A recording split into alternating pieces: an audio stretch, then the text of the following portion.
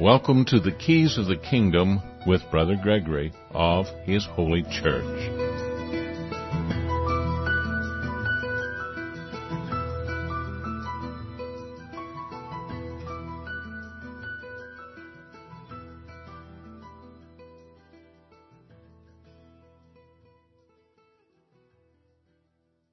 Well, welcome to Keys of the Kingdom. I'm Brother Gregory, and again, we're going to be talking about the Kingdom of God because there's a lot of good news going on in the Kingdom of God, which is at hand. It's for the living. You're supposed to be seeking it, and you're supposed to be seeking the righteousness of God. So that's two things you're supposed to be seeking, the Kingdom of God and the righteousness of God. So what is the righteousness of God? I can guarantee you the righteousness of God is not coveting your neighbor's goods. It's not forcing your neighbor to contribute to your welfare. It's not forcing your neighbor to do almost anything. You're supposed to be allowing your neighbor to pursue happiness, to pursue righteousness, to pursue his own purposes and hope that his purposes are the purposes of God. If he infringes upon your neighbor's right to pursue those that happiness under God, that kingdom of God, then you have a right to defend your neighbor. And the reason you defend your neighbor is because you love your neighbor. It is the antithesis of loving your neighbor to go out and try to force your neighbor to bow to your will, to do what you think is right. Your neighbor is supposed to be seeking to know what is right. That's righteousness.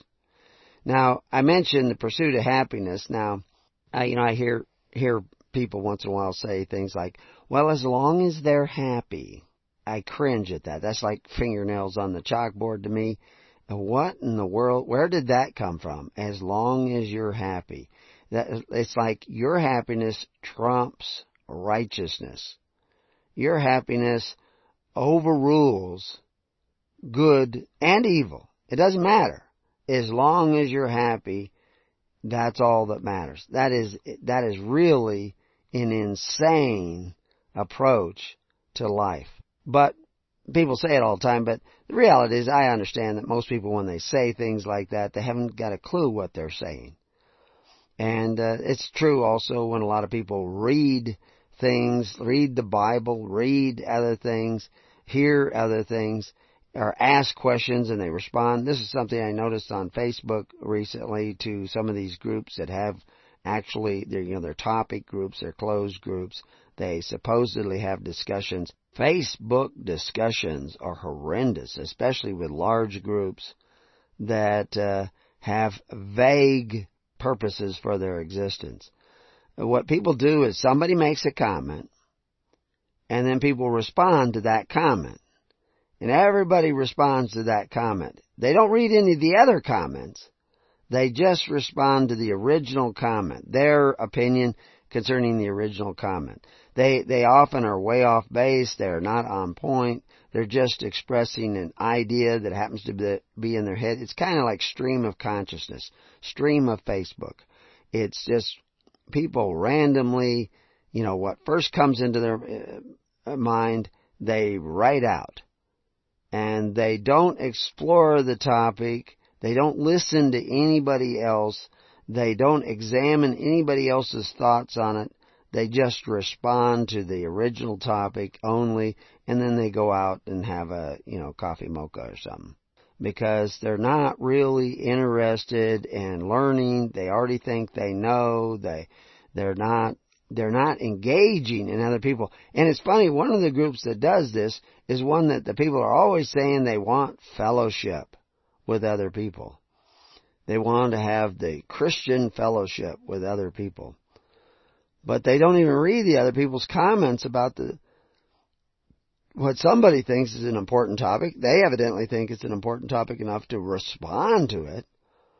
But they're not engaging in a conversation with all the other people that they want to, quote unquote, have fellowship with. And what I notice in a particular group is that most of the fellowship is, you couldn't drown an ant in. I mean, it's just so shallow. It's all feelings. And of course we see that in our talks about conservatives and liberals and all the conflict in politics, which is a part of the world that we live in. It's not part of the world I live of, but it's part of the world I live in. And so, it interests me because politics interests other people, and people interest me. I'm not really concerned about what makes everybody happy, but I'm concerned about seeking the kingdom of God and His righteousness. Unfortunately, when you tell people what righteousness really looks like, that often doesn't seem to make them happy. It seems to make them the antithesis of happy, which is sometimes extremely angry and upset and belligerent. But the reality is it's not important that you're happy as much as it's important that you seek righteousness. And righteousness will make you happy. Not necessarily at first. It's kind of like, we're supposed to be children of God. Well, your own kids, you give them a chore, you tell them to do something. Some people do, some people don't. They think, we don't want to boss our children around. We want to give them a free hand. We don't want to hamper their individuality. They're children. You're supposed to be a parent guiding them. You should be able to tell your children what to do, and those children should do it out of love and respect for you. They should not do it simply because they fear you, because you're going to give them a swat, because you're going to give them a spanking, because you're going to ground them. You should be cultivating love in them. And if you don't really have a loving relationship with God where you actually are sitting down every day and trying to find out what God wants you to do by listening to God in your heart and in your mind, then you probably won't know how to be a good parent. If you sit down and you shut up, in other words, quiet in your mind, be still and know, and seek to know the will of God instead of your own will. A lot of people, they sit down and they want to read the Bible. They think that's how they're going to know the will of God. And I have nothing against sitting down and reading the Bible, but that is something separate than waiting upon the Lord. Sitting down and reading the Bible is you trying to figure out what God wants by psychoanalyzing the authors of the Bible. It's flesh and blood. It's your mental capacity trying to figure out the Bible. Now, certainly you can read the Bible and you can ponder it and you can try to figure it out and you kind of learn about it, find out who Matthew, Mark, and Luke are, because most theologians don't know who they all are. I mean, they know a little bit about Matthew. They don't know who Mark is. Not for sure. Nobody seems to know. There's about 60 different theories on who Mark is. Yet we got the Gospel of Mark and we use it. And we have it because Eusebius put it in the Bible. And Eusebius put it in the Bible because he was working for Constantine and he knew that would be okay with Constantine if he put it in the Bible. And I don't have anything against Mark. It's probably one of the older books. It appears that Matthew and Luke are somewhat dependent upon Mark's Gospel. Now, although Matthew certainly adds a lot more stuff that you don't see in Mark or Luke or John. But, that's okay. I'm not complaining about these Gospels, but we don't really know who all these guys are. We have an idea who some of them are. We don't, anybody who actually studies manuscripts, the original manuscripts, most people would be shocked. There's nowhere in the manuscript of John that we use to, translate into the Bible. Nowhere does it say that it was written by John. Most theologians don't believe that the same guy who wrote the epistles of John wrote the Gospel of John, because the writing style is so different. Well, that was a shocker to me. And, in studying Greek and looking at the original Greek, I have to say, that the writing styles are much different. It does not sound like John. Now, who is it that wrote it?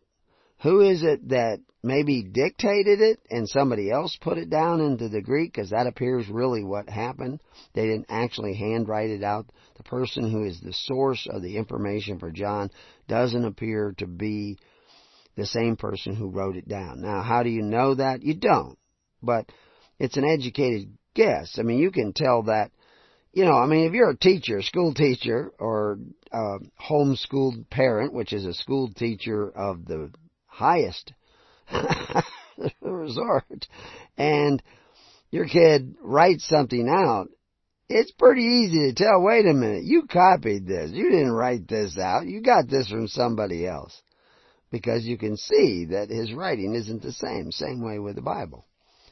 But yet, I believe the Bible is here by the grace of God. And I believe that it is full of truth. I believe it is one of the most misinterpreted books in history. I might be a little prejudiced because there are some Upanishad and books in India where they got 1 billion people, and they're misinterpreting that book. So, I really don't know. But it is, over the years, it has been in our culture and my lineage one of the most misinterpreted books in the Bible. Books in writings anywhere. And, of course, China's got 1 billion people, so they have books that are common amongst them. But the Bible's in China, the Bible's in India, the Bible's in South America, the Bible's in Australia and Canada, in the United States. So the Bible's everywhere. And I think so it has a good chance for being the most misinterpreted books in the entire planet. And you know this. You don't have to take my word for it. You know it because there are so many different interpretations of the Bible. And of course we know in the Bible it says that the Bible is not given to private interpretation. Scripture is not given to private interpretation. But what does that mean? I mean, if a theologian interprets it, that's not private? No, that is private. That's a personal interpretation. It's not given. What it means is the Bible is given to revelation. And that's what Christ says. He says, not by flesh and blood. This is what makes you blessed, is that you know the truth, not by flesh and blood, but by revelation. That is God speaking in your heart, speaking in your mind. Well, now there's the rub. Where it says in the Bible, all Scripture is given, and it has the word Scripture there. That word Scripture there is just the word writings. It's not unique to the Bible. They're not saying all of the Bible is given. It's saying all writings. It's not, we translate that into Scripture, but the word actually means all writings. All writings. And that makes absolute sense once you understand that the only way you're going to know the truth is revelation. Somebody on Facebook, happened this week, actually just yesterday, I saw some of his responses last night, and he was reading an article on Romans 13 that I wrote years ago, and he was asking, why should I believe these writings, which are done by a human, over the writings done by other humans? And how do I know that one is true and the other one is not true? And I said, well, one, we're not working for King James, so we don't have any threat that he may cut out our tongue and burn us at the stake like the kings did to Tyndale after he first tried to translate the Bible, and they didn't like what he was coming up, which would maybe give you a little hint. You might want to check what Tyndale thought. I don't agree with Tyndale's translation entirely, but I think that he was revealing enough of the text that got him into trouble with the kings of England and other kings as well, because people were starting to see what the Bible actually says in his English translation. Today, people could read the same exact text that Tyndale wrote and not see what people were beginning to see back then, because they have the preconceived impression of words like religion, other words that have been twisted. The meanings have been twisted. Well, and I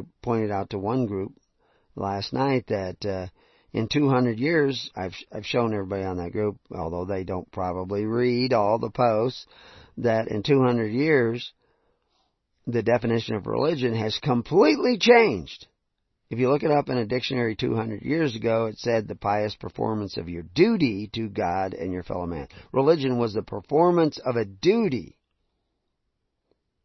That's what religion was. That was the definition of religion, the performance of a duty. 200 years ago, that's what you would have. Now you look it up and it's what you think about God. Or a supreme being. They don't even say it's God, a supreme being. You know, I don't know, the people in the Supreme Court are supreme beings. I mean, they're beings and they're supreme.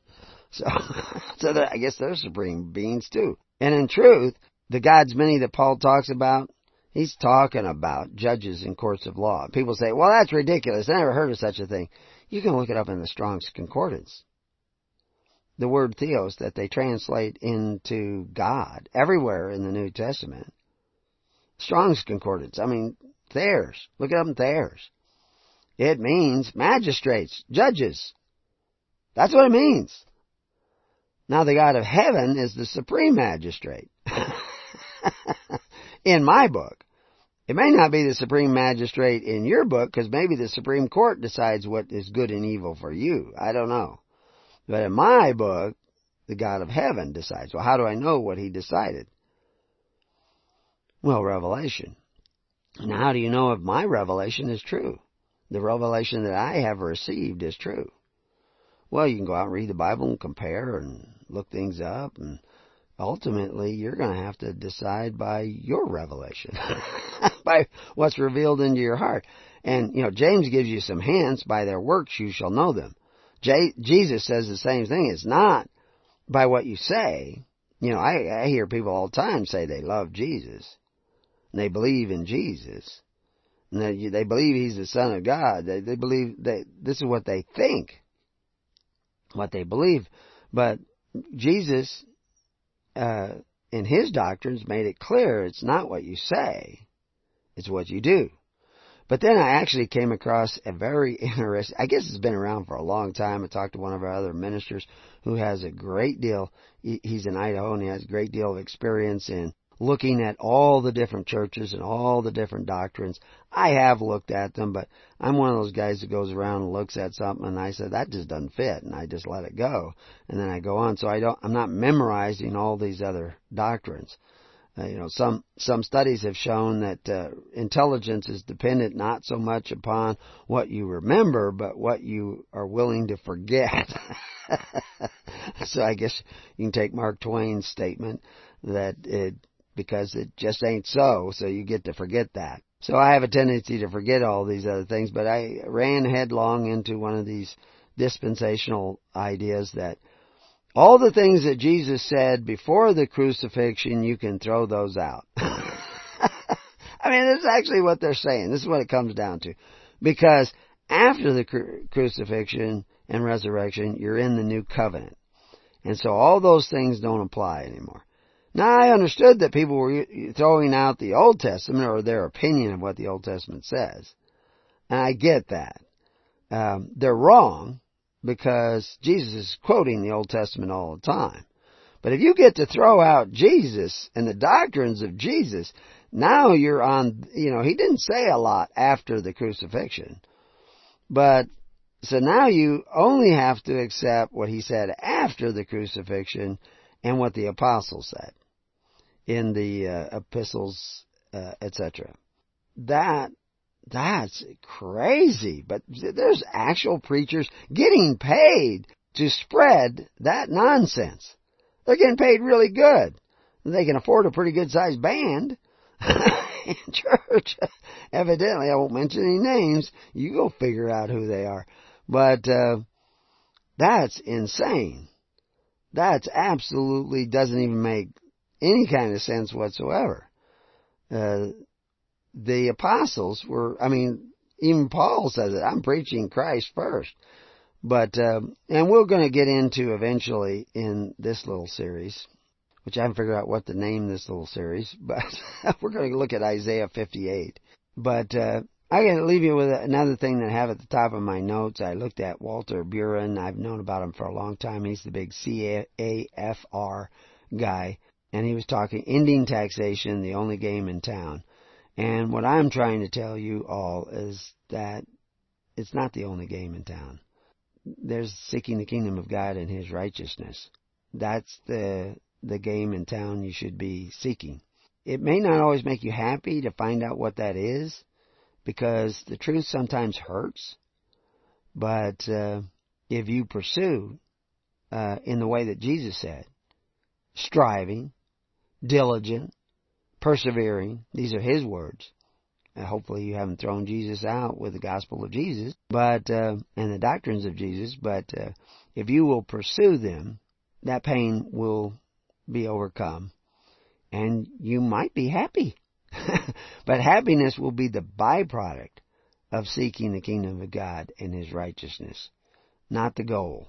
And we're going to come back and visit that idea. What's the goal and what's the byproduct of the goal? Because a lot of people are seeking the byproduct rather than the goal itself. And I'll give you an example of that a lot of people can relate to, is that people get sick and they treat the symptom. They don't treat the disease. The disease is something that's gone awry, something that is not functioning according to its true nature. Something is interfering with, the operation in its true nature, and so therefore we call that a disease. I used to always think of a disease as the result of a germ, but now disease is, they have all kinds of things they call, alcoholism is a disease. Well, nobody caught alcoholism on a crowded elevator. That's the result of something that has caused this dis-ease in your person that causes you to drink, or being drawn to drink, or, perversions, or brutality. All these things, you can call them diseases, but they're interruptions in the natural course as God intended. And so to get back, you have to take a look at what's getting in the way of being true to the kingdom of God, to the God of nature, and to the God of creation, which is all the same. And you're not being true to that, so therefore you're not being true to your nature. And so what's getting in the way? Well, a lot of what's getting in the way is in your mind, and then it gets into your heart. And so we're going to talk about that, and we're going to review Isaiah 58, and we're going to bring it up to speed with the New Testament and the New Covenant, because the New Covenant is here now. The problem is you're not looking for it right. We'll be back.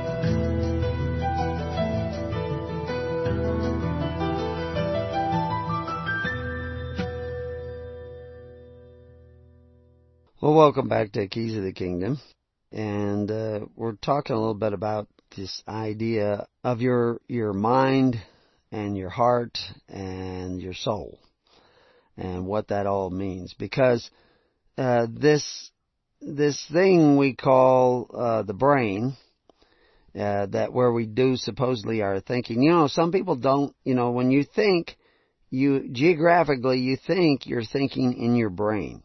Did you know that some people, when they think, they're actually thinking in the center of their chest and sometimes down in their stomach? That's where their thoughts are. At least that's where they perceive their thoughts are. They don't perceive their thoughts up in their brain.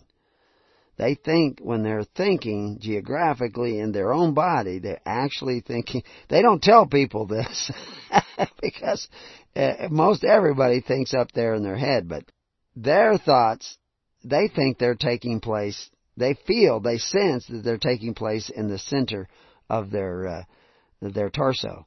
I found that amazing. I find all kinds of things amazing, body mapping, all these kinds of things. When somebody loses a limb, they will remap that limb somewhere else on their body. So that if you blindfolded them and like they lost their hand that was cut off, accident or whatever, you can actually, a guy's gone around and tickled different parts of their body until all of a sudden they said, oh, wait a minute, you tickled my hand. I could feel you tickling my hand. And they said, well, what part of your hand? And then they make a little mark. And then what am I tickling? Oh, on my finger. I can feel it on my finger. This is the hand that's gone. Well, they're actually tickling them on their face, and they have remapped their hand, the sensation of their hand on their face. They never noticed it until he was isolating, little tickle spots on the person. He finds that the whole hand, all 5 fingers, thumb and 4 fingers, are remapped on the guy's face. The body just does this. And why it does it, that's another whole program, which we actually have had. And you'll have to go look that up at Preparing You, and you'll probably find it. But, or join the network, and people will help you find it, and then we'll fix it up so it's easier to find on Preparing You. So anyway, I talked originally about this idea of reading all these people on Facebook. Everybody sends a little post. And I'm talking about not, family Facebook interaction. People will check and say, oh, look, Cousin Steve responded or whatever. And they do look at those. But I'm talking about on these groups that are 4,000 people, and somebody starts a topic and everybody makes their comment. Nobody's reading the other posts. Well, I'm not going to say nobody, but a lot of people don't read they just want to say something about it, express their opinion. They haven't done any research. They didn't listen to anybody else. They're just going to throw out there because they feel like they're being listened to. They feel like somebody is, asking for their opinion and they can share it. And it gives them a little chemical adrenaline rush in their mind that somebody listened to what they were saying. If they were at a party or in a group somewhere trying to have this conversation and they made some of these stupid comments, people would all just look away and say, well, wherever that came from. And they would notice that people would not listen to them, not pay attention because what they're saying is maybe stupid or ignorant or off topic. But when you put it on Facebook, on a group of thousands of people who nobody else is reading, nobody says anything bad about what you say. And so you feel like, oh, well, I got to make my say, and I'm sure everybody read it.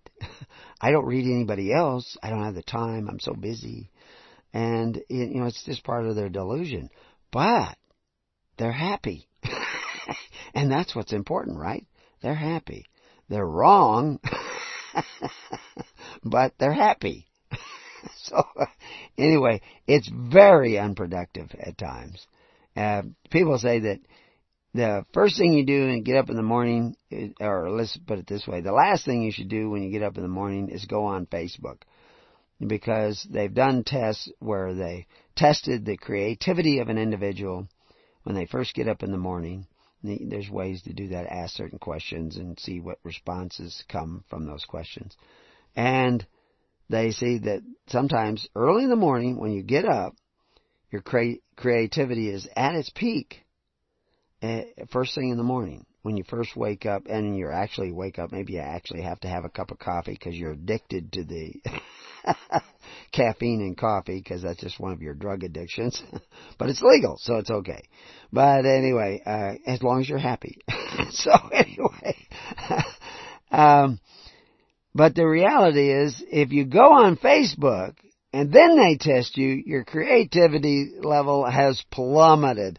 And they found statistically this is the case, that when you go on Facebook first thing in the morning, your creativity plummets for the rest of the day. So save your Facebook time for later in the day. Don't go on first thing in the morning. Of course, now that's statistically true, but it may not be true for everybody. But anyway, so why is that? Why would that be the case? What's going on in your mind? And I'm not gonna tell you right now because we won't have time to go into it. But it's an interesting observation of people, and to ponder that. Now that pondering of why things are a certain way, why people are acting in a certain way. I have found people fascinating since I was a little kid. Watching people was, one of my great interests in life. I'm just fascinated with people. I think it's amazing, how their minds work, how their bodies work, how, the body is a system, and everybody has their own little walk around encapsulated organic system in which they dwell. And everybody is, different things are happening in different people's body because of what they pursue, what they find of value, what they think, what they do. All this is affecting them. And the complexities of that are just absolutely entertaining to me. And now I use the word entertaining, but entertaining, it's something that I just am drawn to understand because I care about people. Like I've had people complain that when I say you can't fix stupid, they complain that I say that because I'm pointing out all the time what people are doing wrong. And people are, and that's not, I also tell you what people should be doing that's right. And I tell you why I think it's right. And I leave that judgment to you. I'm not making anybody do anything. And on a recent group, they eventually terminated so you couldn't add anything to that thread. Somebody monitored it. I thought maybe they thought people were getting too informative. But anyway, whatever reason, so I never did put this up. But one person was expressing things about the early church, and they said, there it is. There is the judgment. Because I said, while there are many people who say they are Christians, and that's what was, I went on to say why they are not necessarily Christians. Because a Christian is someone who follows Christ. So there's a lot of people who say they are Christians and that they're followers of Christ, but then there's this whole theology out there that says that you don't have to do anything that Christ said, because that was before the crucifixion. He was talking to Old Testament people. Now, they'll argue, well, we don't mean everything he said. But the reality is that that's the way I see it applied sometimes by people. The point is that the Revelations, which is on the New Covenant side of the Bible, says, as many as I love, I rebuke and chasten. Be zealous, therefore, and repent. Zealous, diligent, and repent. Think a different way. Repenting means thinking a different way. Yeah, I'm supposed to, if I see somebody headed for a cliff or doing something what I think is wrong, I should have an obligation to tell them. Even if they don't like to hear it. I've actually seen people, well, I don't want to tell them that they're going to, lose their finger if they keep doing that. No, tell them, that alligator's not dead. That's important to tell people. So don't go that way. Don't go down there. There's alligators down there. You have to tell people that. It's not to be mean. It's because you love them. So now they may not like it that you tell them, but that's it doesn't make me happy to have people not like me, but it would make me unhappy if I found out they got hurt. So what's important to me is not that you're happy, that you live and prosper. And those alligators are going to stop you from living. So I'm going to tell you, alligators, stay away from there. And of course, the biggest danger today is false preachers. So I should name all these false preachers, but they're not here. You get me on a show with them, debating them, and I will prove to them my point, and then you'll see that no, you're false. But he has to be there so he can answer my charges. So anyway, and because, it's not my place to judge them, but it is my place to speak the truth of Christ. So anyway, look at Matthew 7:22. Many will say to me in that day, Lord, Lord, we have prophesied in thy name. That's people who think they're Christians. And in thy name have cast out devils. They think they're Christians. And in thy name done many wonderful works. They all think they are Christians. But he goes on to tell them, nope, they're not. They don't know me. And ends up casting them away. And so, I have to warn those people many who think they are Christians, that they may not be. Why do I do that? Because the New Testament, New Covenant author in the Bible, like Peter, Paul, and James, says you should be testing your faith, testing what you know to be righteous and not righteous. And they give you long lists of things to look for, find out if you're really a Christian or not, if your faith is real or not. You have to test your faith. And how do you know if your faith is not real?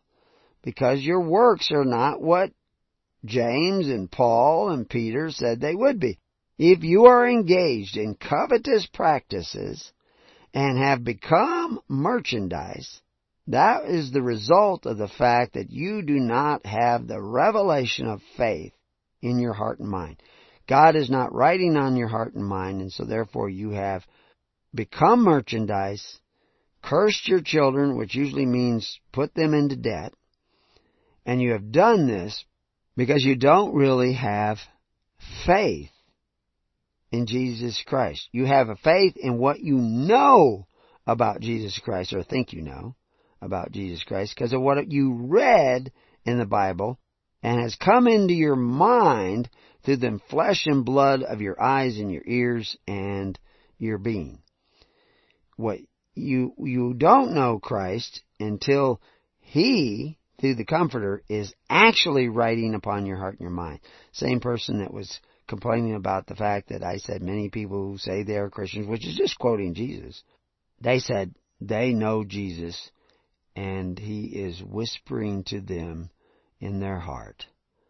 And I don't think that the whispering they're hearing is the real Jesus. But I could say, well, as long as she's happy. But I can't, because I know that's foolishness. That would be stupid of me. And I am repenting of that if I would ever gone that way, because I will tell them, I think you're wrong. And I will tell them why I think they're wrong. And I will give them information. This is the one guy that was on the internet I just answered just before we came on the air, is that he was still wondering, because I said, in the Romans 13, I've written a book, The Higher Liberty, which goes to almost every argument that I've come across in years of offering that article out. Other people have quoted the article. A lot of people have liked the article, but some people don't like the article. And then, so we ask them why. Why do you think that, well, this is wrong because of Koine Greek. Oh, this is wrong because that's not what the word means. This is wrong because that's not the way the Greeks use it. This is wrong because that's not the way the early church used it. And so I wrote a book showing them, Koine Greek, that's what it means. That's the way the Greeks thought the word was before Jesus, during Jesus' time, and hundreds of years after Jesus. The word still meant what I said it meant, which is actually what the Concordance says it means. Because the Concordance says the word means right to choose. That's what it means. Your liberty to choose, your right to choose. But they translate it as government. Now, how do you translate a word that means the right to choose as government or authority? It's your right to choose. It's not government. So everybody should not remain subject to the higher government. They should remain subject to the right to choose, the original beginning right to choose, which was given to you by God. In other words, you should not waive your God-given rights in order to get benefits, because especially benefits that are offered to you by taking away from your neighbor, because that would be a covetous practice. And according to Peter, in the new covenant, that will make you merchandise. It will bring you into a yoke of bondage, like the yoke of bondage that was in Egypt, but worse. In the yoke of bondage that was in Egypt, you had to pay 20% of everything you earned to the Pharaoh, and he became this militant guy going around and conquering other people all over the area around Egypt, all the way to Canaan.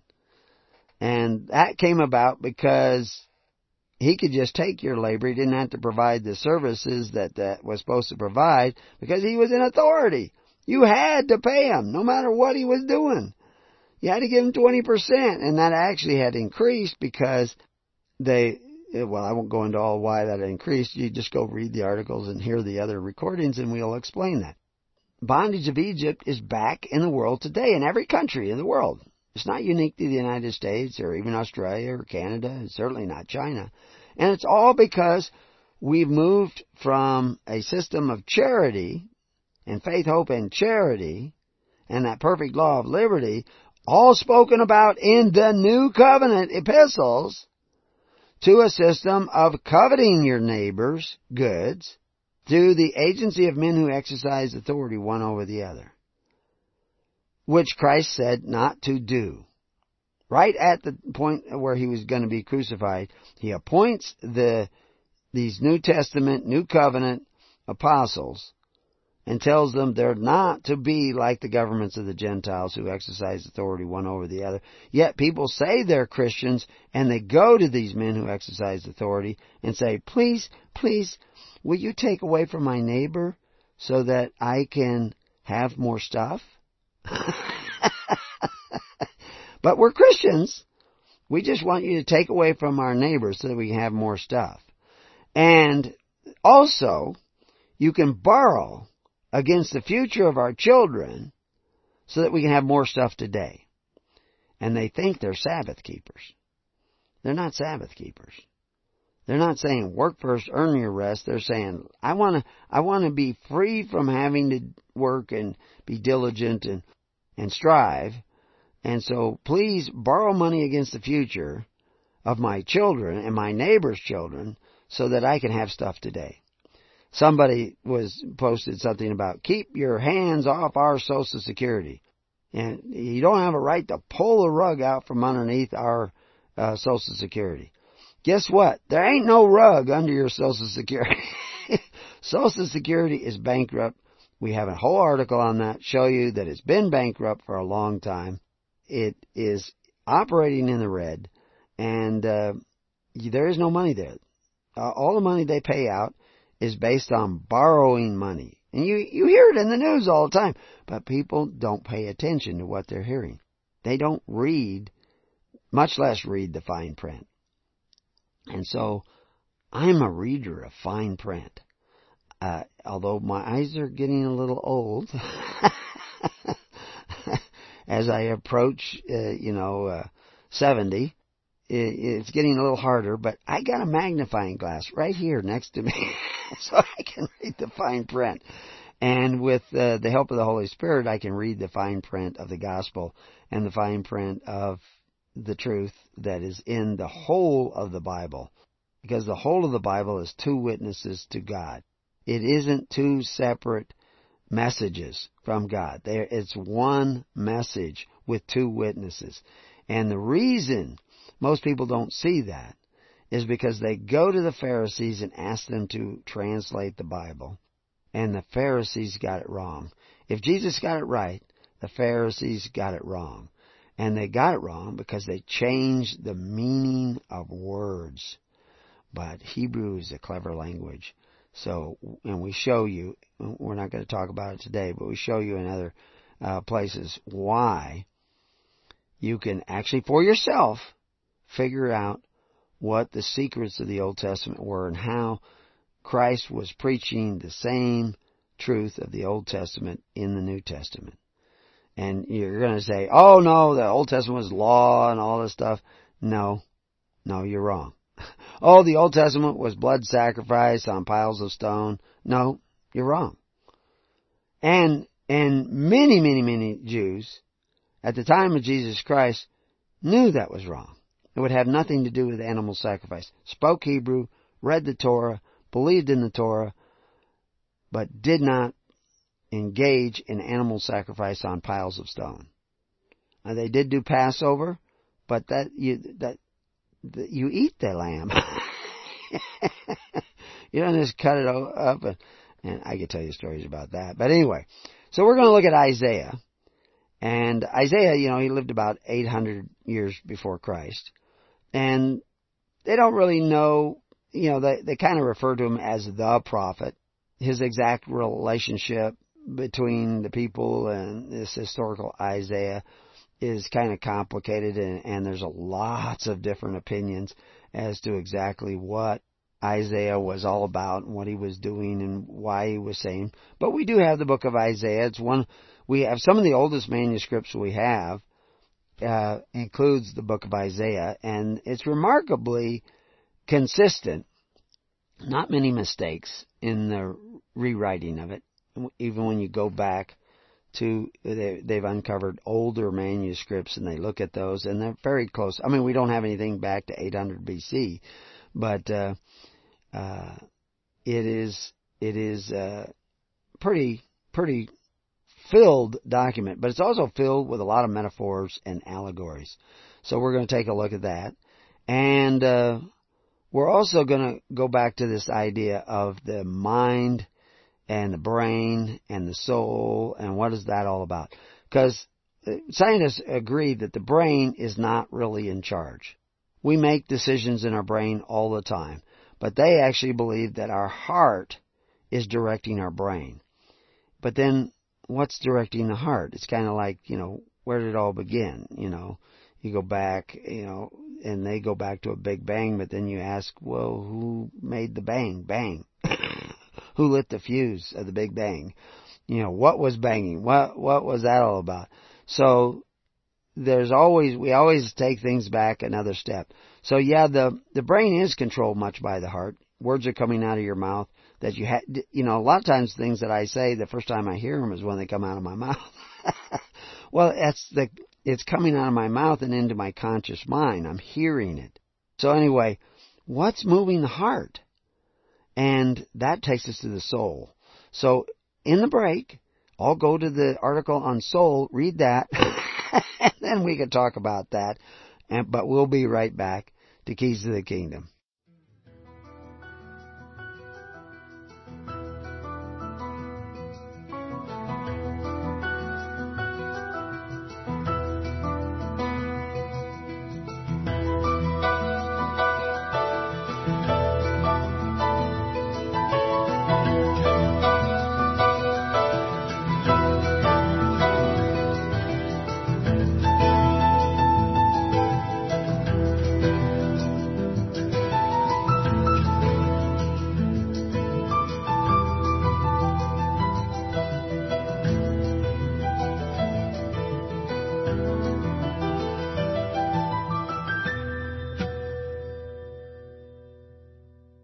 Well, welcome back to Keys of the Kingdom.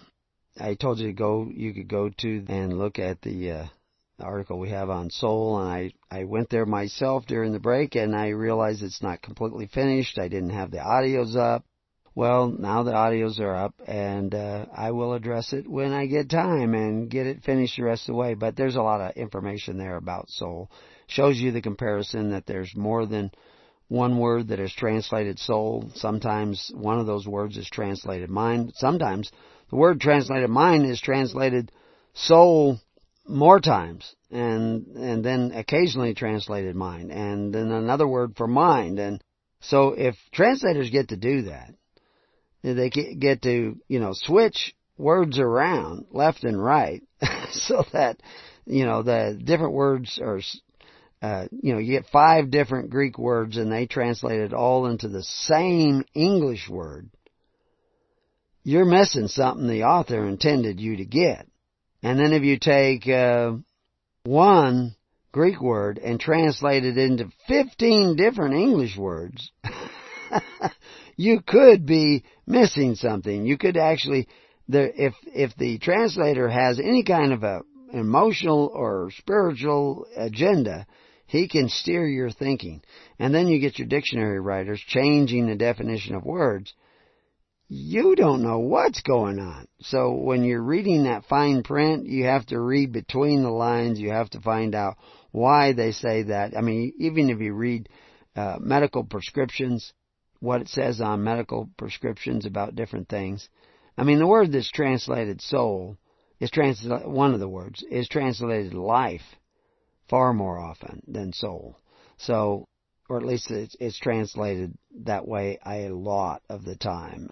There's the Hebrew nephesh, and but anyway, if you go and get those recordings, and you can see what I'm talking about. Soul, it's translated soul 475 times, and life 117 times, person 29 times, mind 15 times, heart 15 times, creature 9 times, body 8 times, and it just goes on and on and on and on. Many different ways in which they translate this word that's supposed to mean soul. And so anyway, there's 6 hours of audio there, and there's enough written there to get you thinking. But ultimately, the reason we give you all this information is to help you let go of what you're already thinking that just ain't so. Because that has you imprisoned, so you cannot see the truth. Where that's part of the process of taking the scales off your eyes. Because what you think you already know to be true, that just ain't so, that's the scales on your eyes. It's keeping you from seeing the whole truth and what that truth really is. So I said we're going to look at Isaiah, and we only have a little limited amount of time. And so if you go to Preparing You, we have a page, Isaiah 58. And you can just type that in. You can type in, there's a link over there for the Bible, and it'll take you to Isaiah, and then there's a little deal that takes you to each individual chapter of the Bible. And on that page, I've started putting a commentary on Isaiah 58, so you can take a look at some of these other things, and it will link you back. There are links and footnotes now in Isaiah and in this commentary on the right, and you can do a study of your own. Let the Spirit lead you. And ultimately, you're only going to know the truth because you are listening to the Spirit. And the Spirit is speaking to your heart and mind. And how it does that, it does it through your soul. And maybe we will get to exactly again how it does that. We've addressed it somewhat in our series on soul. But that, what you do, draws your soul to God or to Satan. To the other realm, the realm we call hell, or whatever you want to call it. It draws you there. One will draw you one way, one will draw you the other. And it has to do with this word that we're going to look at here, which is Tzedek Vav Mem. It's a Hebrew word, and there's 3 letters there, Tzedek Vav Mem. And each one of those words, Tzedek means righteousness, Vav is a connecting word that is either dividing you by a veil or connecting you to the next letter. The next letter is Mem, which always has to do with flow. Okay, so the flow of righteousness, and there's this Vav in between. And that Vav can represent a veil that divides you from the flow. It can be like a knife that cuts you and separates you from the flow.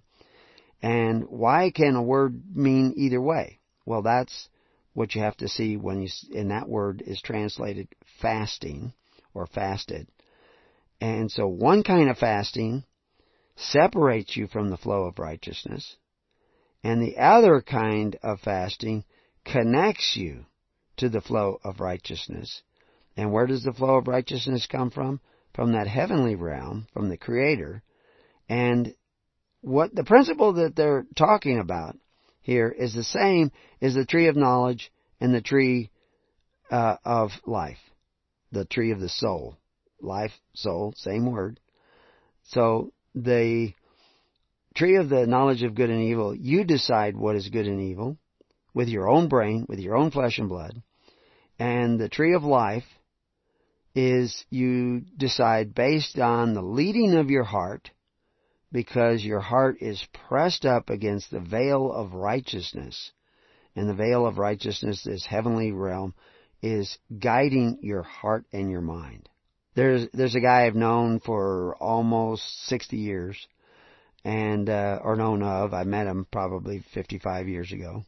And he's well known. He's been on talk radio and everything. He's getting up there. He's a little older than me. But he wrote a book, Your Mind Can Keep You Well. The problem is, what he hasn't quite understood yet, is that your mind can keep you well if your heart and soul and mind is pressed up against the righteousness of God. But it can also make you sick if it's pressed up against unrighteousness. And so how do you make that distinction? And we all do it all the time, but we have scales on our eyes, and there are some things we don't see.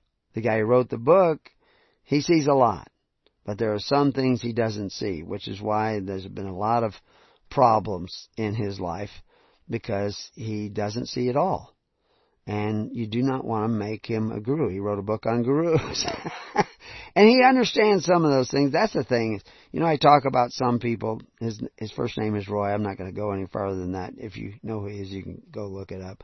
But there's, Chuck Baldwin. We've talked about him. I have a great deal of respect for these guys because they've seen outside the box. I don't believe they see everything, but at least they are seeing outside the box. Don't follow them. Get ahead of them and help them. The way you get ahead of them is you seek Christ. You don't seek another man, another guru. You don't seek me. I can't lead you to the kingdom of God. I am pointing away. Isaiah was pointing away. John the Baptist was pointing away. Peter was pointing away. Peter and Paul both gave you lots of warnings. And we just started a little thing that's showed up now already on many of our websites, our web pages.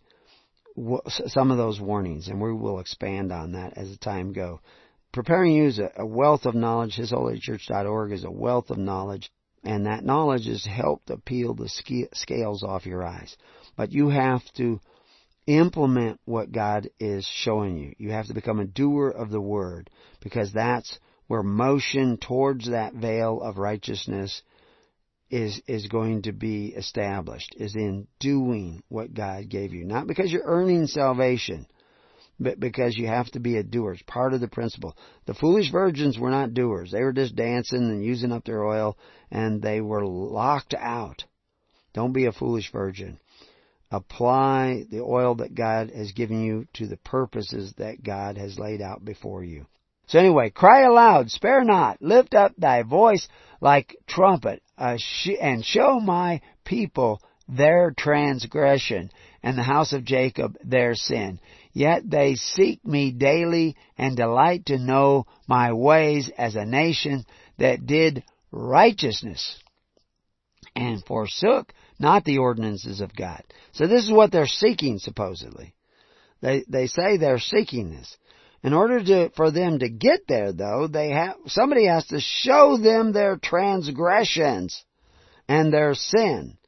That's what I'm doing. That's what I'm trying to do. But then when I do it, somebody says, "Oh, there's the judgment." Well, of course, I'm trying to show you John the Baptist. In order to tell you to seek the kingdom of God and His righteousness, He has to tell you that you're not there yet. So He has to show you your transgressions. And their transgression was that they were looking to the temple to provide their welfare. And the temple had gone the way of Herod and Cain and Nimrod. They had forced the offerings of the people who signed up at the temple. You didn't have to sign up at He created two temples. He created the temple in Jerusalem, but He also created the temple of Roma. So those who didn't want to do the Jewish thing, they could do the Roma thing. But both temples were providing welfare for the people through signing up and having to pay in.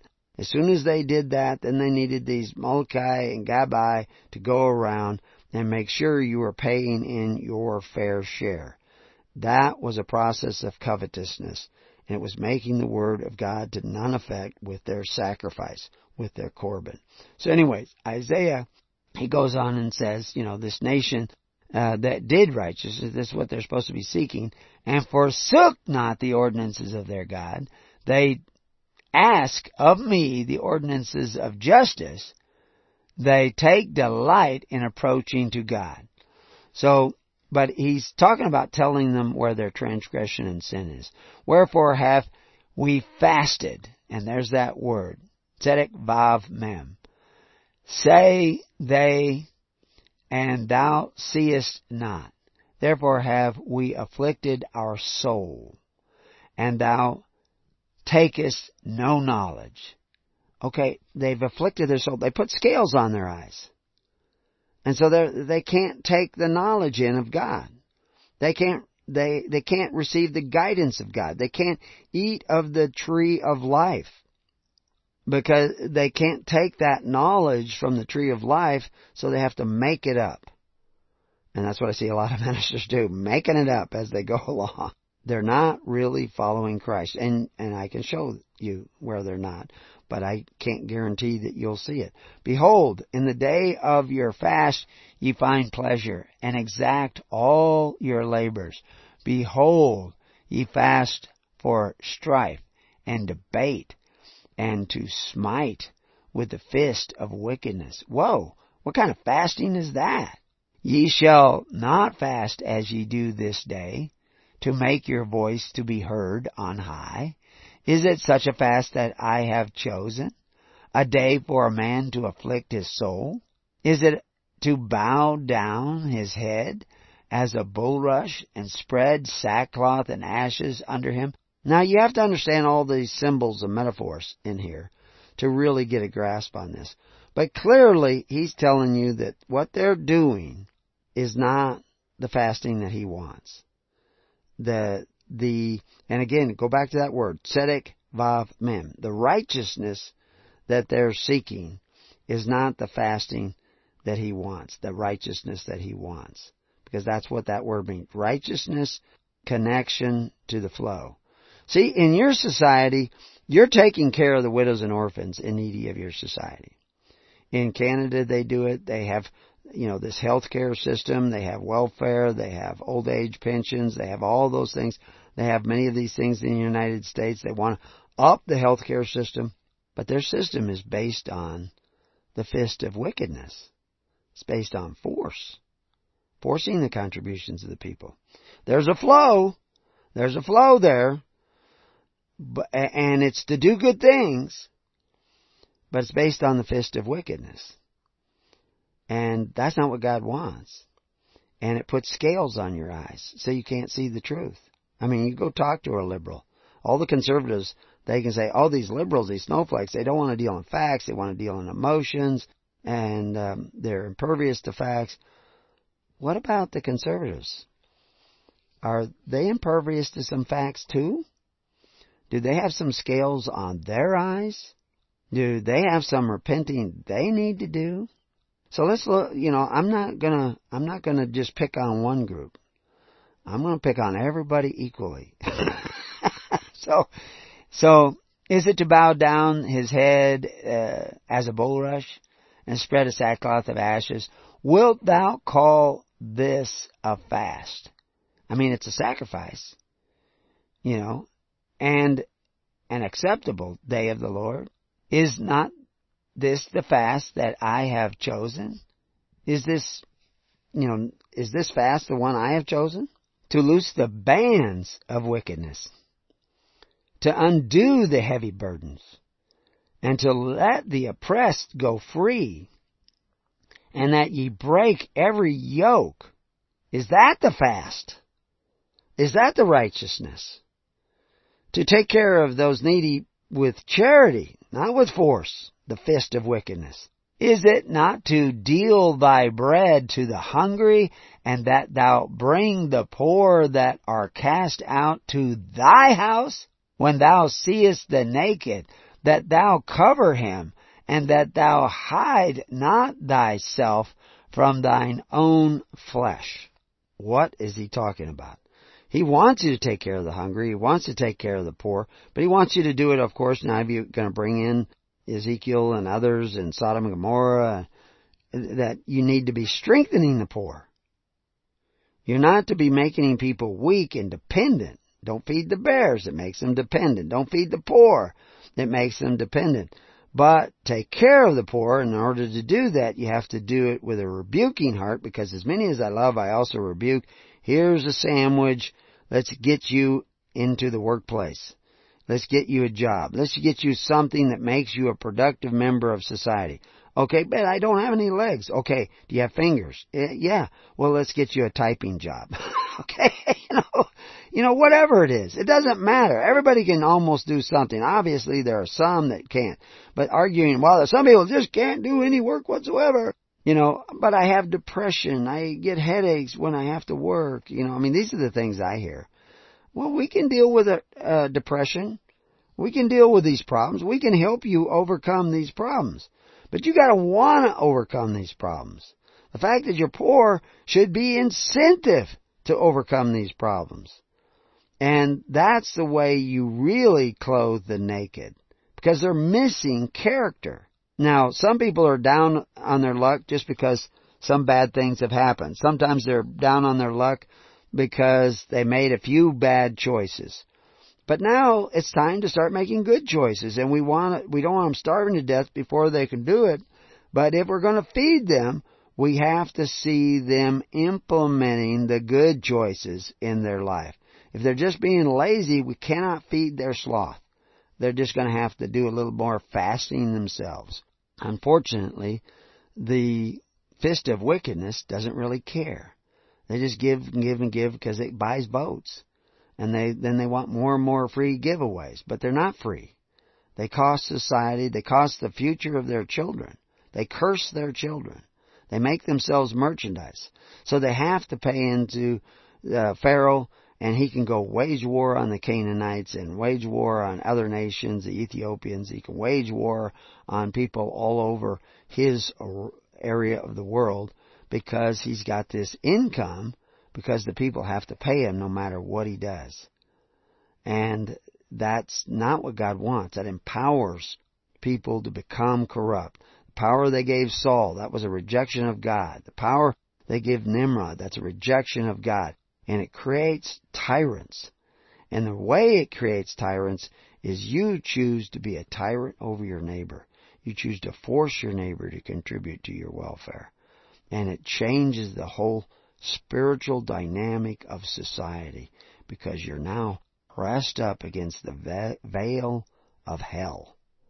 And now hell can empty itself out in this world until hell is empty and all the demons are here. That's what you're seeing. That's the process that's going on. So now, you don't have to worry about the fact that a lot of people want to press themselves up against hell, because hell is a vacuum. It's the absence of light. You have to personally choose to press yourself, draw near the veil of heaven. And Paul in the New Testament, Peter in the New Testament, James in the New Testament, they're all trying to tell you what to look for in order to see if your faith is real. Test your faith. You have to test your faith. And if you're not doing what Christ said to do, you're not doing what Moses said to do, if you're not doing what Isaiah said to do, then your faith in God is not real. You have faith in an image of God. Now, we're all complex creatures. Everybody believes in God a little bit. Even the atheist. He believes in God a lot more than you think. But you have to seek that righteousness in order to become perfected in that belief. And there's a lot of people with scales on their eyes and are looking at Christ, looking at the Gospels, looking at the New Testament, looking at the Old Testament, and they actually don't see what it's saying. And they make excuses for what they're doing. And that's keeping the scales there. So we give them information to help get those scales off. But ultimately, they have to be willing to let it go and see that they have sinned and they have transgressed.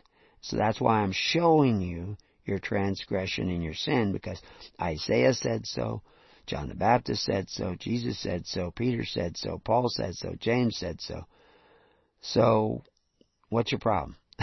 So, they shall see the light break forth as the morning, and thine health shall spring forth speedily, and thy righteousness shall go before thee, and the glory of the Lord shall be thy reward.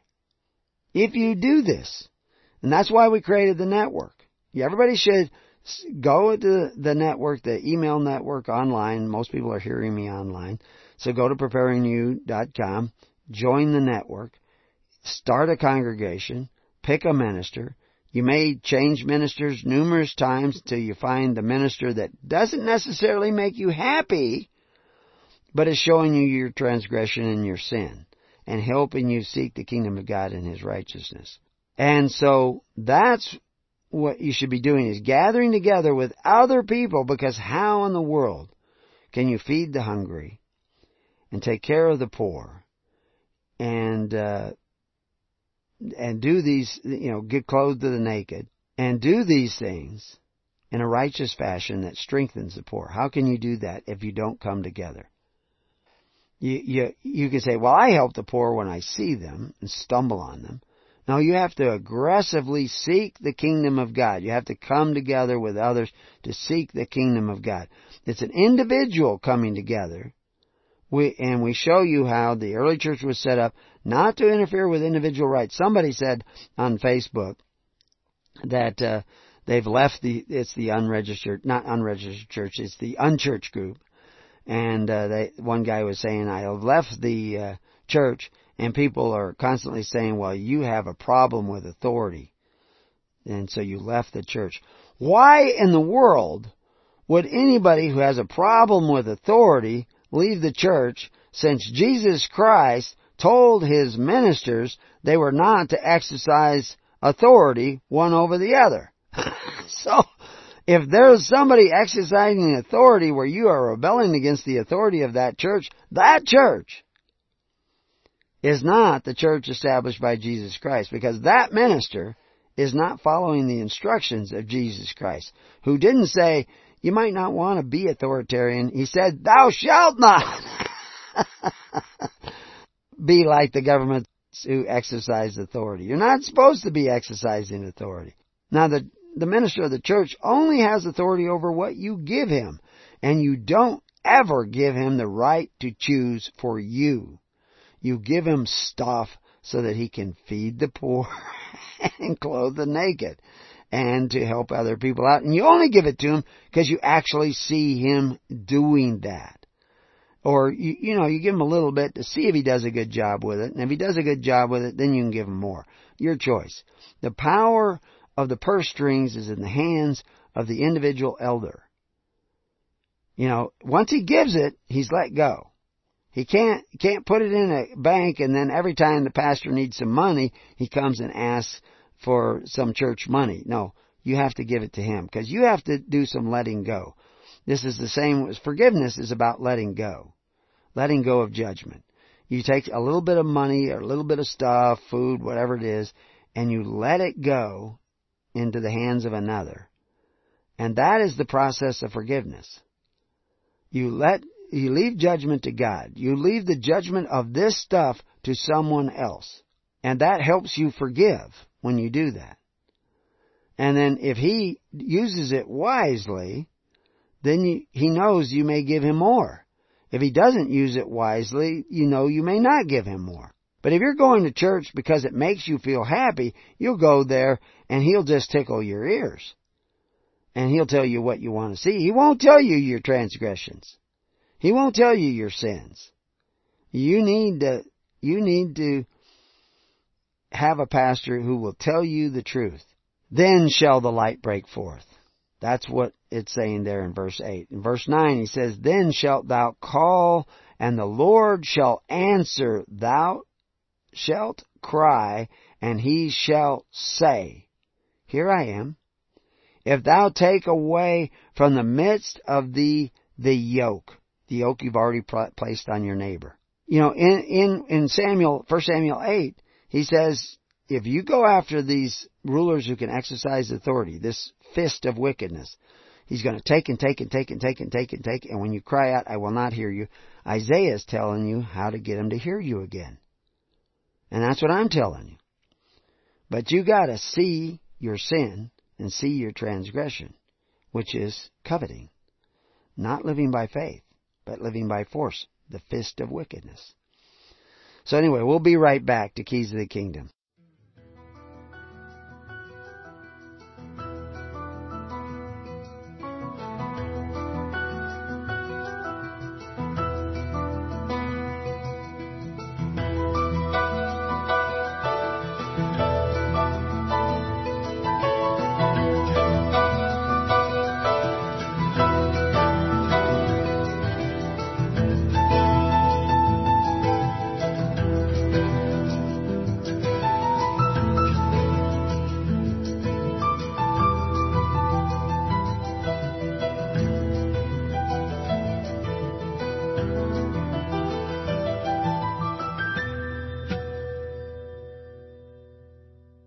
So, welcome back to Keys of the Kingdom.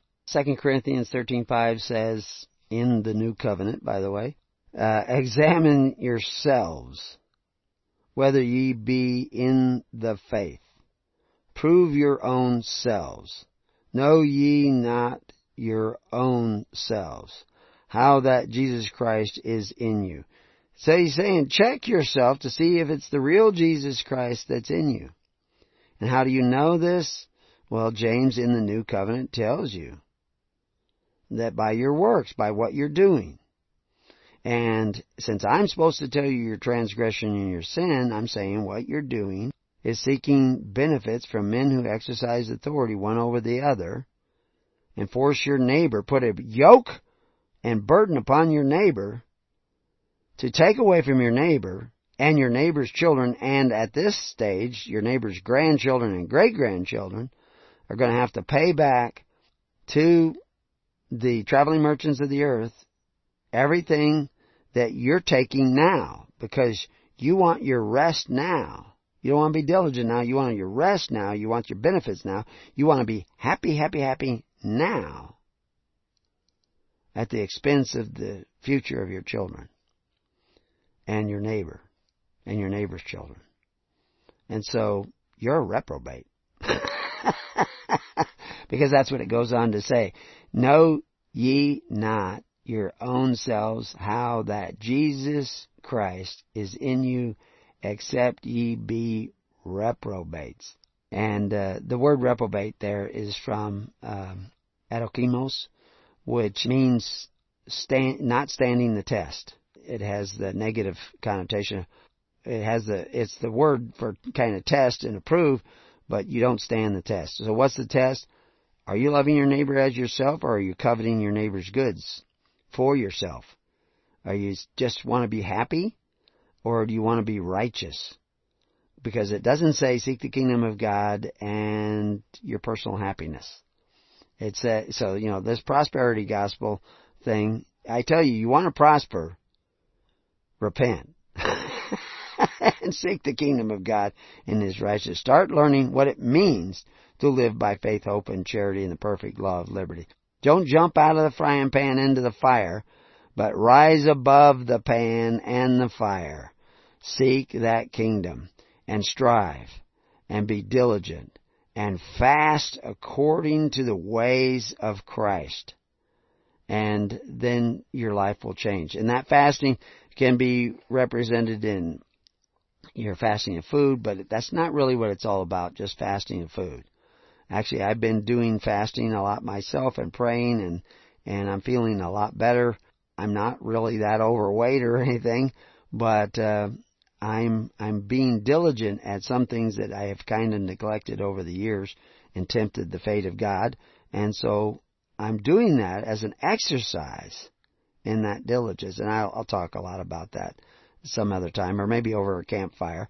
But what you need to do is get together with His Holy Church's network of people, which is a free assembly. You don't have to join, and pledge or any of those things like that. I mean, you do join together. You do come together, but you don't really become a member. You become a congregate.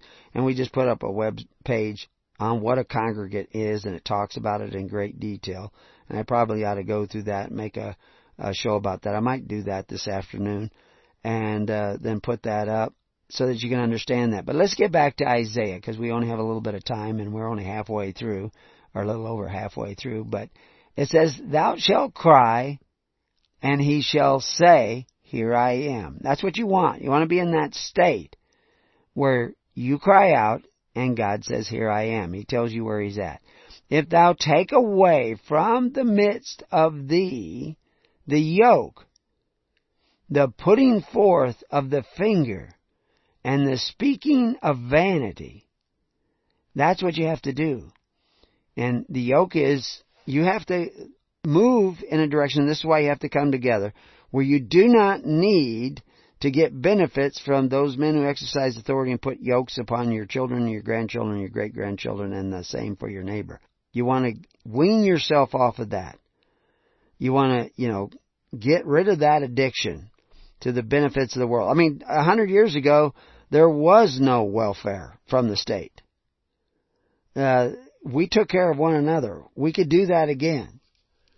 But you have to work your way back there. And if you start heading back, you will need the Father to run out and meet you before you even get home and make provision for you. But you have to turn around and start heading back. He didn't run to the other world and get you and drag you back. You have to head back with the intention of being a servant, and that's why you need to congregate with others. Stop putting it off. Stop making excuses. Start getting together and form congregations. You will not do it right. You will screw it up. But that's the way you get better, is that you practice makes perfect. So anyway, stop pointing the finger at everybody else. Stop speaking these vanities like you already know and you already believe and you're already saved, and start examining yourself and start putting the Word of God into action. And then God will do the rest. "And if thou draw out thy soul to the hungry and satisfy the afflicted soul, then shall the light rise in obscurity and thy darkness be as the noonday.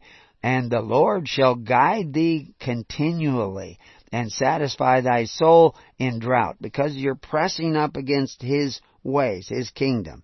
You're seeking that. You're sacrificing means, it comes from a word that means to draw near. And that will draw your soul near the realm that believes in sacrifice rather than the realm that believes in the fist of wickedness. And He will guide you. And His voice will become clearer. You may no longer hear that whispering of the guy who says, "You're okay, you're saved already, don't worry, you don't have to do anything." Yeah, because that's lulling you, that's tickling your ears, that's telling you what you want to hear. I'm not going to do that. I hope I'm not telling you what you don't want to hear, but I can guarantee I will often tell you what is not comfortable. Because I have to show you your transgression and your sin. So anyway, He will feed your soul, not me, and make fat thy bones, and thou shalt be like a watered garden and like a spring of water whose waters fall not. And, that's what we have out here. We don't depend upon rainfall. We depend upon water that cometh up from the ground. And we've already seen miracles in this realm. We will show more, but don't believe me. You just repent. Just examine yourself. "And they that shall be of thee shall build the old waste places. Thou shalt raise up the foundation of many generations, and thou shalt be called the repairer of the breach, the restorer of paths to dwell in." So anyway, it starts a new paragraph, at least according to the translators, it's a new paragraph. It says, "If thou turn away thy foot from the Sabbath, from doing thy pleasure on my holy day, and call the Sabbath a delight, the holy Lord honorable, and shalt honor him, not doing thine own ways, nor finding thine own pleasure, thy own happiness, nor speaking thine own words, then shalt thou delight thyself in the Lord. And I will cause thee to ride upon the high places of the earth, and feed thee with the heritage of Jacob thy father, for the mouth of the Lord hath spoken it.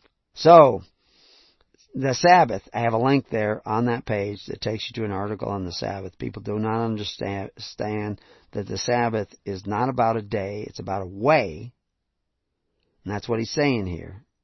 Yeah, you see the word holy day there and all that stuff. Don't get carried away with those preconceived notions. It says, not doing thine own way, nor finding thine own pleasure, nor speaking thine own words, but finding the way of God. And the way of God is you work first, and then you take your rest. You do not borrow against the future. You do not borrow against the future of your children. You do not borrow against the future of your grandchildren or your neighbor's grandchildren or great-grandchildren, which is what you have done, which takes us back to the beginning.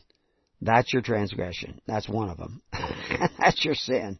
That sin of covetous. If you desire benefits at the expense of your neighbor, you're in violation of the 10 Commandments, and you're certainly in violation of the 2 Commandments, because you don't love your neighbor. You covet your neighbor's goods. You know, coveting is not wanting a wife like your neighbor.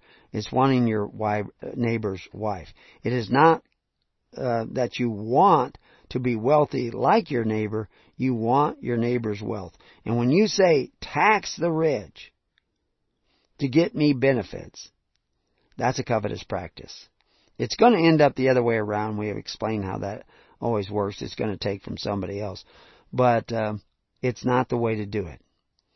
And so you need to turn around. So over on the side we have links to the article on the way, links to an article about the bands of wickedness, which is actually a Workers of Iniquity article, and links to the word yoke, how many times that shows up, what a daily administration is, what a religion is, what Corban is, what pure religion is, what the baptism of John was, what Abraham was doing, what Moses was doing, just all kinds of stuff. And you can also find links about that word, tzedek vav mem, which some people say means to fast, and it can, but in what sense? The kind of fasting you're doing, the kind of sacrifice that you're doing.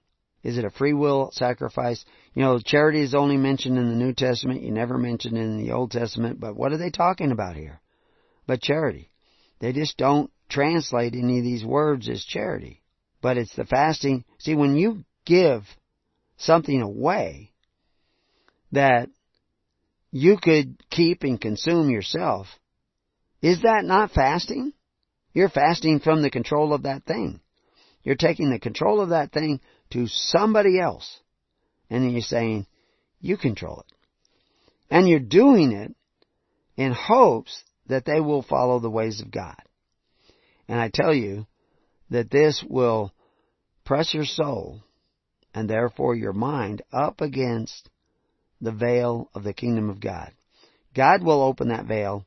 God will feed you the truth through that veil. But that's what it's doing. It's taking you to that place where God can say, here I am. And then that still small voice that you hear inside your heart will be the voice of God, and you will begin to see more and more things. But you have to put that into practice.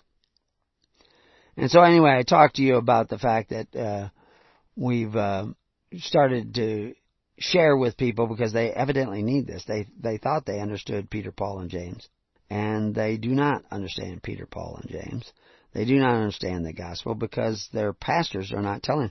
You know, I've told the story many times where I went, whole room full of pastors, and I said, what did Jesus say was the weightier matters? Now, these are the people that are supposed to be preaching the gospel of Jesus Christ, and they could not tell me. They could not tell me what Jesus listed off as the weightier matters. Somebody's not reading the instructions. They are, though. They had hundreds of years between them of the study of the Bible and the New Testament and the gospel of Jesus Christ. But yet when he says the Pharisees are in trouble because they're not tending to the weightier matters, and then he tells you what they are, and these guys don't even remember. They can quote the Bible from one end to the other, but they don't see that. How is that possible? There must be some sort of spiritual force that is keeping them from seeing that. And there is. They have scales on their eyes. They cannot see. They're nice guys. Some of them I have a great deal of respect for. But they cannot see something about the gospel that is called the weightier matters. Why can't they see that? Well, your average churchgoer, there's all kinds of stuff they can't see. Although amongst some of the churchgoers, occasionally here and there, you'll find somebody who, wow, you saw that. There's somebody just said on Facebook that, and listening to our audios, we have hundreds and hundreds and hundreds of audios out there. We have hundreds and hundreds of articles. We have numerous books, all free. We just give them away. You can just, if you want a hard copy, I have to charge you because I'm not an inexhaustible source of money. But you can download them, print them out yourselves. We don't keep the access from you like some pastors do. And I rebuke them for that, in love. But some pastors, you shouldn't read their book. But you're just going to have to seek to be inspired by God to know which ones are telling you the truth. But anyway, this individual was saying, I never really took the time to listen to all this stuff, and now I'm doing, but I really kind of knew all this before. But hearing it helps kind of awaken it in him. I can't remember exactly how he put it. But, yeah, that's good, because I'm not teaching you really anything. Most of the facts I give you are to help unteach you, help get those scales off. Then if you start seeing the truth, and seeing the way, and seeing what Christ was really talking about, and Isaiah was really talking about, and John the Baptist was really talking about, are you taking care of all the social welfare in your church, your congregation, your community through faith, hope, and charity and the perfect law of liberty? Or do you depend 1%, 2%, 10%, 20%, 50%, 70%, 80% on men who exercise authority? In other words, add up. You got a little home church somewhere, you can do this easily. You got a big church, it may take a little bit more. Just take a random sampling.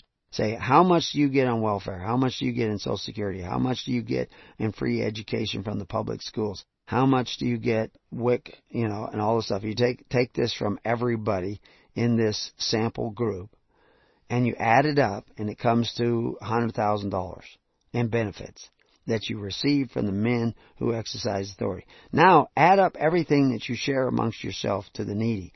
Not just the needy in your group, but the needy outside your group. You can add all that in. Everything you give to charities, whatever those charities are, to save the whale. I don't care. You add them up.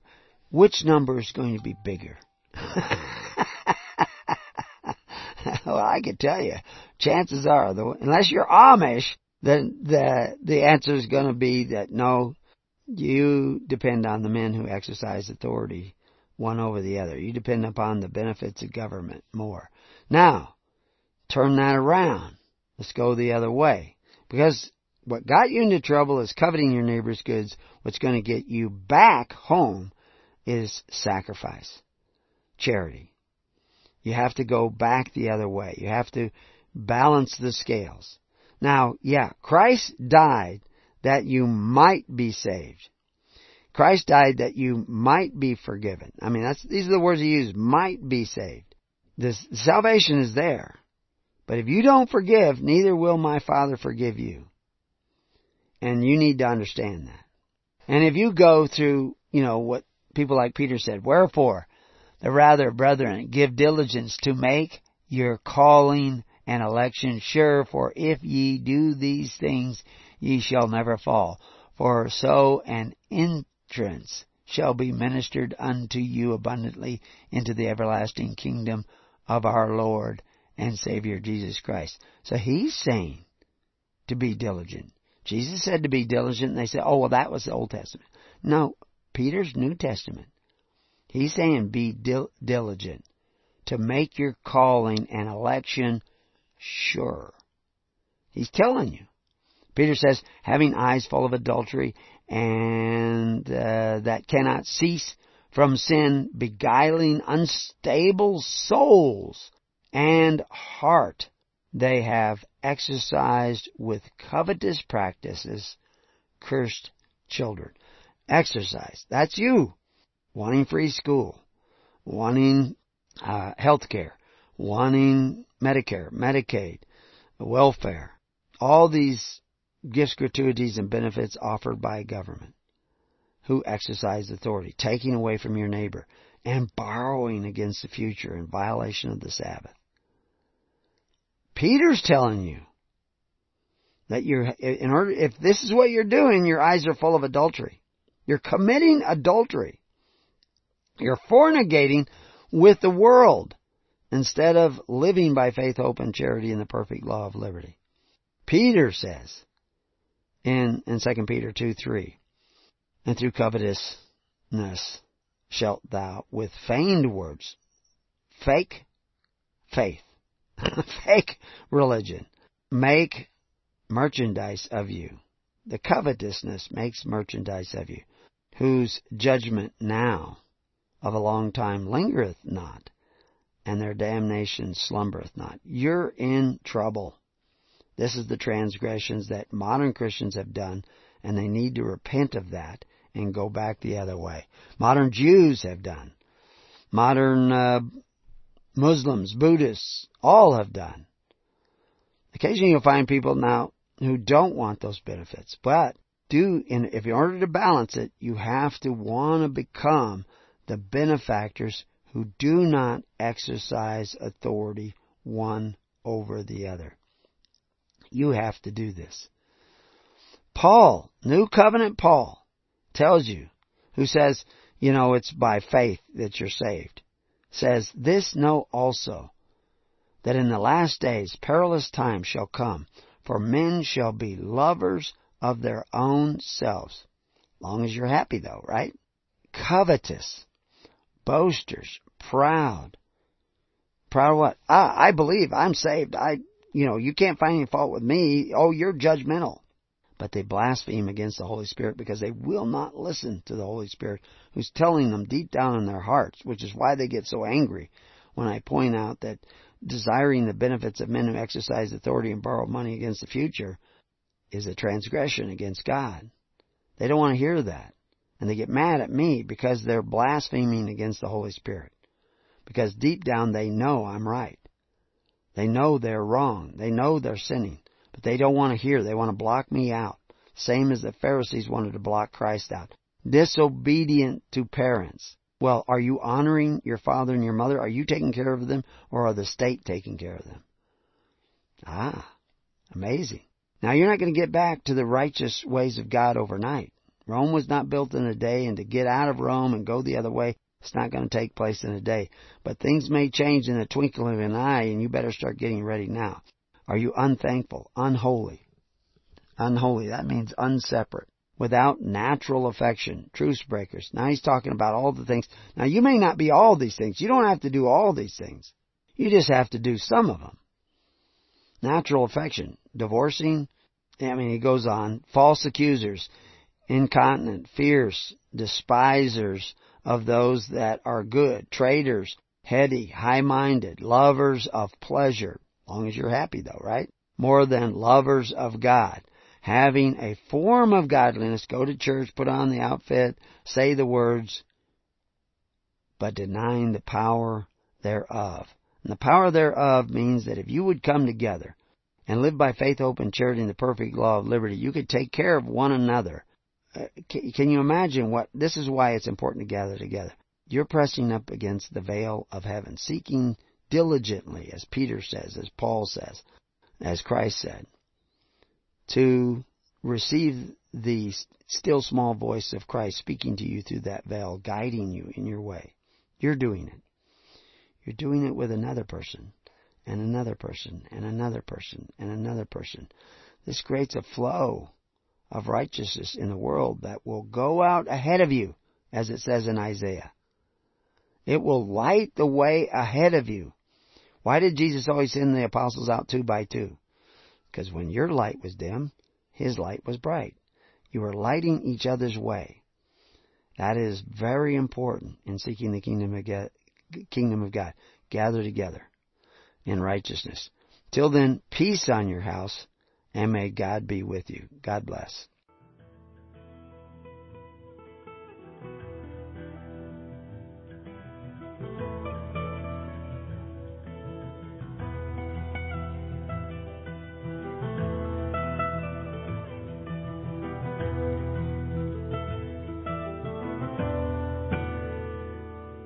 You have been listening to The Keys of the Kingdom with Brother Gregory of His Holy Church. For more information on the educational ministry provided by His Holy Church and Brother Gregory, including services, counseling, lectures, books, and other audio materials, please write to His Church at Summer Lake, Box 10, Summer Lake, Oregon, 97640. You can also find us on the web at www.hisholychurch.net.